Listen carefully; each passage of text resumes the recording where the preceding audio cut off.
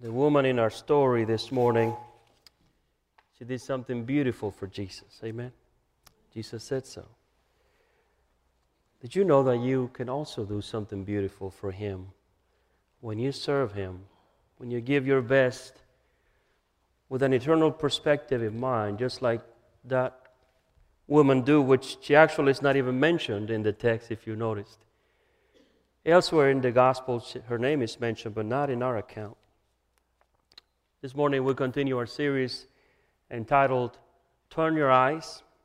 And of course, as we began the season of Lent, we are moving in a direction of asking the Holy Spirit to help us turn our eyes afresh to and renew our devotion to our King, the Lord Jesus. And we'll share a few thoughts from this passage this morning. Often when people think about the Christian faith, they think of many things. Many things come to mind. Many activities come to mind. Social work, going to church, reading the Bible, praying, small group. All of those things come to mind when persons sometimes think of being a Christian or becoming part of the Christian community. And those things are important, and they are very much a part of all that we are and are called to do. Nevertheless, all activities, my friends, every activity that we engage in as followers of Jesus should be engaged through the lens of the gospel, through the lens of what Jesus has done for us, and through the lens of what He intends to do and wants to do for the world, through you and through me. It's easy to get sometimes caught up in the temporary that we lose sight of the eternal. And in our passage this morning, we find an interaction, a conversation, and a situation that showed us just that. If you remember the text that was read a moment ago, this woman, she brought a very expensive perfume, and she poured on Jesus' feet. And again, she did a beautiful thing, but the disciples of Jesus, who were His closest associates, they misunderstood what she did. For a moment, they just lost sight of what was really happening. They were caught up in the temporary, as important as it is. One of them said, why this waste? Why not use this money to feed the poor? And that is important. Jesus said that we should do that we should engage in benevolent ministries.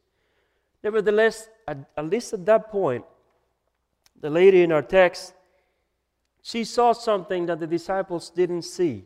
She saw the bigger picture. She chose to do what she did to prepare Jesus' body for burial.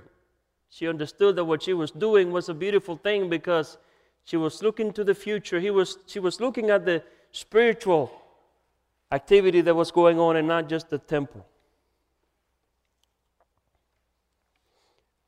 Friends, as important as it is, caring for the poor and those in need, engaging in benevolent ministries, doing acts of kindness and service, and hear me well, they are important and we are commanded to do those.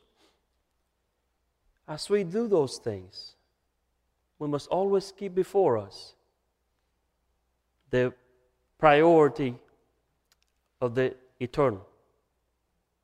The priority of sharing the gospel, actually sharing the gospel with someone as we engage in works of service. This was the concern of the disciples because they thought, wait a minute, this is so much money that you are wasting. This money should have been kept and given to the poor. The disciples failed to understand a principle that the eternal supersedes the temporary. And it's more important. The perfume mentioned in this passage, my friends, was an extremely expensive luxury imported from India. And it was used especially for anointing the dead. So she knew precisely what she was doing. By doing what she did, the woman in our story, she prepared Jesus' body for what was to happen to Him, for what was to become the hope of the world, the hope that you and I have today, the hope that you friends watching us online, that if you find yourself hopeless this morning, if you don't know what life is about, this story, because it points to the death and burial and resurrection of Jesus, carries great meaning for you as well. The mission of Jesus, my friends, and by extension our mission, is to proclaim the gospel to everyone. And in our story, the disciples, they seem to be overly focused with one aspect of the mandate of Jesus for us. Have you heard this saying that the main thing is to keep the main thing the main thing? Right? I think that's pretty simple, don't you? The main thing is to keep the main thing the main thing. The main thing for us as a church, my friends, is to preach the gospel, amen? Is to make disciples. Yes, we engage in different activities, hear me well. And I will say this a few times because I don't ever want you or anyone to hear me saying that works of charity are not important. They are important. We are commanded to do them in the name of Jesus. Jesus said, when you have done it to the least of these, you have done it unto me. Am I right about it? He said that. But as we do those things, as we engage in missions of different kinds in our community and beyond, let us keep in mind, my friends, that the gospel needs to be shared with people. Amen? We need to share the gospel with people as we engage in those activities. Otherwise, we're just doing social work. The woman in our story seemed to understand something that you and I would do very well to keep before us, my friends, and that is to keep the eternal in view as we engage in the temporal. To keep the eternal in view as we engage in the temporal things. As we relieve the hunger, the physical hunger of people in our communities. Let us be sure that we don't neglect to share with them the bread of life that can satisfy their ultimate spiritual hunger that they have, Jesus. His disciples were corrected by Jesus. Jesus said to them, once they became indignant at what the woman was doing, he said to them, you will always have the poor with you. In other words, this is not going to go away. But what she has done, what she is doing, will actually be proclaimed for years and years and years and decades and centuries to come. You and I also do a beautiful thing for Jesus, my friends, when we serve in His name with an eternal purpose in mind, just like she did. When we serve in His name, when we do an act of kindness, she was serving Jesus in a practical way. Back in those days, of course, it was very common for people's feet to be washed because people usually wore sandals and they traveled around, they walked around on dusty roads. So it was very common for somebody to come into a house and to be the guest of the house, and people would come and wash their feet. And that's what she was doing. She was meeting a physical need, a practical need. Nevertheless, she was doing it with an eternal purpose in mind. And you and I do the same thing. When we feed the poor, when we feed the hungry, when we share what we have with those who are in need in our communities, we do those. We do that. We do acts of kindness and benevolence in the name of Christ. But let us also make sure that as we do those things, my friends, that we share the gospel, the content of the gospel. Many of you may have heard the saying, preach the gospel always, use words when necessary, right? Have you heard that before? That's a statement that needs to be re-examined, my friends, because when we, for at least two reasons. Number one, there are some articles published. One of them came from the Gospel Coalition, a scholarly website that has many good resources. It has been argued that St. Francis of Assisi never actually said those words. And yet, if we're not careful, we can allow things like that to inform and shape how we view things and what we do. And I understand and appreciate the sentiment behind that statement, okay? Essentially, the statement is leading us and encouraging us to to preach the gospel with words and with deeds. That's essentially what the statement encapsulates. Nevertheless, the gospel, my friends, is inherently proclamational. We cannot separate proclamation or sharing of content from the gospel. It's not the gospel at all. So as we preach the gospel with actions, let us be sure that we preach it with words too. And that doesn't mean that maybe you're not comfortable getting up in front of a marketplace and bring a speaker with you and begin to preach. Maybe that's not you, maybe so. But you can use the written word. You can use a tract. You can use a passage of scripture printed. You can use a text. You can use a post online. You can use several different ways and means to communicate the gospel. It was the Apostle Paul who wrote in Romans 10:14, "How then can they call on the one they have not believed in? And how can they believe in the one of whom they have not heard? And how can they hear without someone preaching to them?" So you see that transmission of content is key to the ministry of the gospel. It's key, my friends, that as you and I engage in the ministries that we engage, that we pray, ask the Lord to show us how to engage in conversation with people.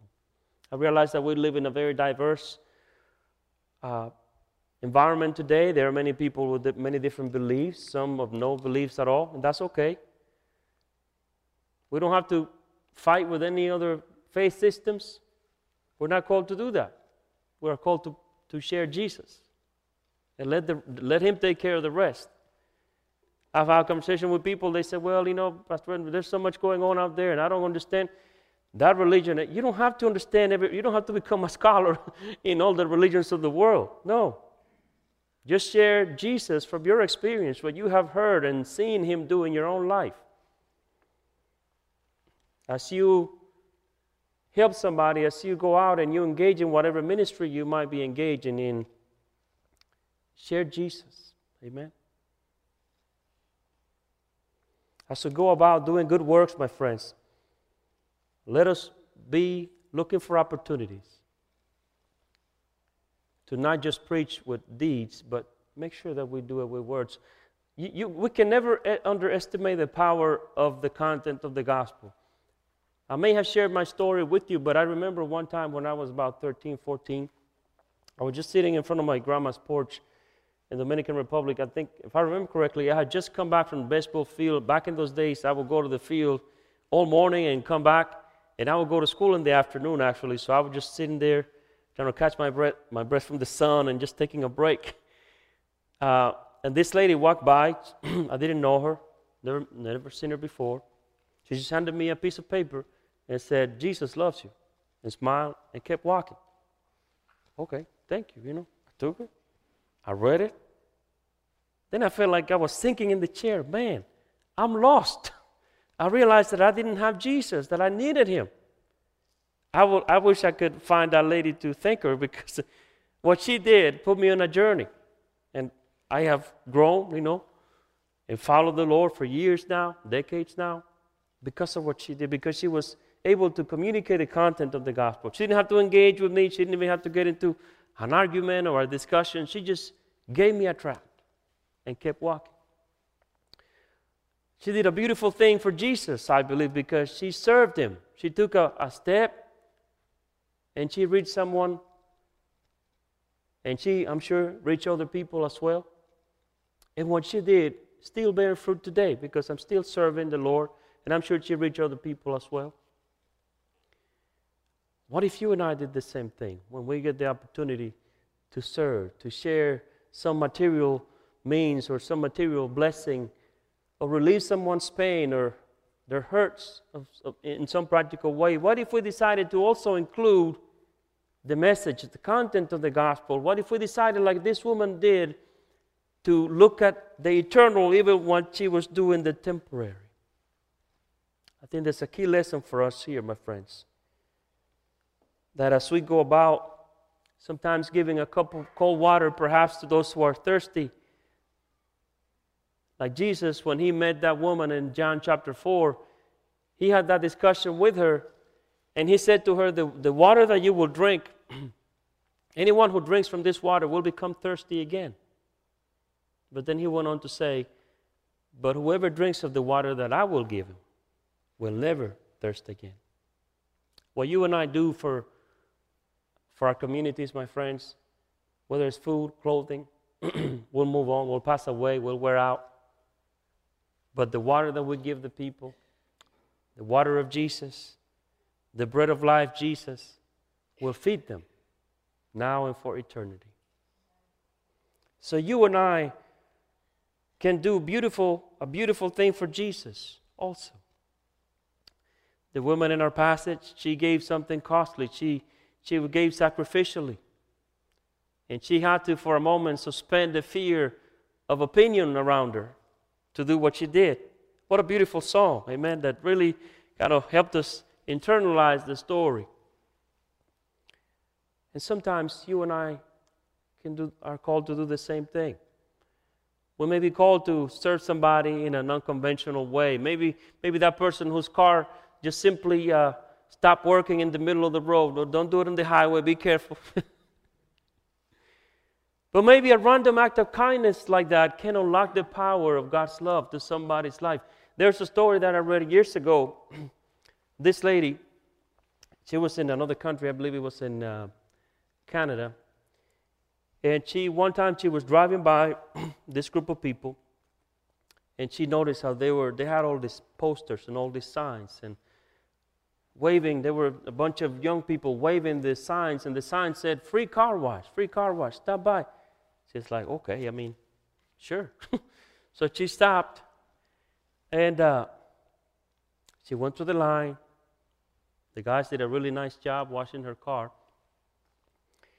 And towards the end, she said, okay, now I want to give you money. They said, we can't take your money. She said, no, but I know you're not asking for money, and I know that you advertise for a free car wash, but I still want to give a donation. I want to give you money. Ma'am, we cannot take your money. We are not doing that. We just simply want to do something nice for you. Just like, okay, what's the trick? What's the catch? What are you trying to sell? They're like, no, you're not. This is not what we're trying to do. And then she said, okay, tell me then, why are you doing this? Why did you take such care of the car? Why did you take such pain to really polish the tires so nicely and spray all the solution to make, you just didn't do it, anyway. You took great care in doing what you did. And they said, we just want to show you the love of God in a practical way. And the story continued that the woman started crying. And they asked her, why are you crying? She said, for months and months, I've been struggling because I've been praying, if you can call what I was doing prayer. I've been asking myself and asking other people, is God really real? God, if you're really real, send somebody to tell me. I want to know. And here you are telling me that you were doing this in the name of God, to show me the love of God in a practical way. So the power of a kind gesture, we can never underestimate that, my friends. But see, not only did they do the act, did they actually wash her car, but they went on to tell her why. They took it to the next step. The conversation led them to the next step. And you and I had to pray for those opportunities. I remember one time we were in Naples. Pastor Jackie might remember this. We went out to, we had a mobile home park near the church that we were in. And Pastor Jackie one time felt led to lead us as the church to bring shoes to that community. We went one time and took the measurements. We announced it. And then we had a great number of children come out. We took their sizes, wrote them down. 2 weeks later, we have partnered with someone that was able to donate all the shoes. We brought back about 43, 45 pairs of shoes. And we were giving them out to the children. They were in dire need. Many of them have come to the U.S. in different ways. Some of them didn't speak English or Spanish. I couldn't communicate with many of them because they spoke some other dialect from some other places that I assumed that they spoke Spanish because they came from a certain part of the region, but they didn't. So I was really at a loss at the time. They had to interpret twice in different things. And we went out, we knocked on the doors, announced, and they came out. All the children got their shoes, and you could see their eyes, just new pair of shoes. Wow. And we finished distributing all the shoes, and I was driving the church van. And as I'm about to get in the van and leave, everyone else had already left, two little guys came after me, and they stopped me. They couldn't be any older than 8 or 7. They said, hey, sir. I said, yes. Can I ask you a question? I said, sure. Why are you doing this? He really wanted to know. So I got up from the van and I said, you know why we do it? Because Jesus loves you. He looked at his friend like, did you just hear that? Okay, bye. And took off running with their shoes on. Friends, we did a good deed, but we also shared the name of Jesus. We were also able to name drop, if you will. And that's what we ought to do. Let's do what we do. Let's be faithful in meeting the needs of our communities, engaging in mission work here and beyond.